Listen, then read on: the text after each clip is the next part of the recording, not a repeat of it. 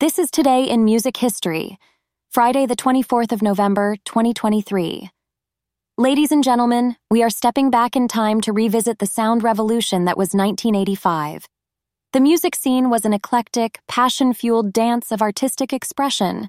Chart-topping hits echoed with the key shifts of the decade, and Madonna, fresh off her Like a Virgin stride, was reshaping pop culture with her daring image and bustling discography.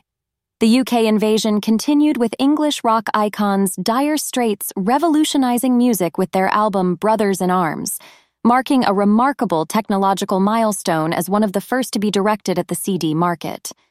Their hit Money for Nothing was critically acclaimed, venerating the MTV culture and satirizing those engrossed in it. Prompting yet another music video boom, the impact on this ear remains indelible. 1985 was also the year that witnessed history, as 45 popular American musicians banded together under the name USA for Africa and created the philanthropic song, We Are the World. Penned by pop royalty Michael Jackson and Lionel Richie, it sold over 20 million copies worldwide, highlighting the power of music beyond entertainment. This year also set the stage for the emergence of alternative rock bands like R.E.M, whose album Fables of the Reconstruction carved a niche for itself and put them on the road to stardom.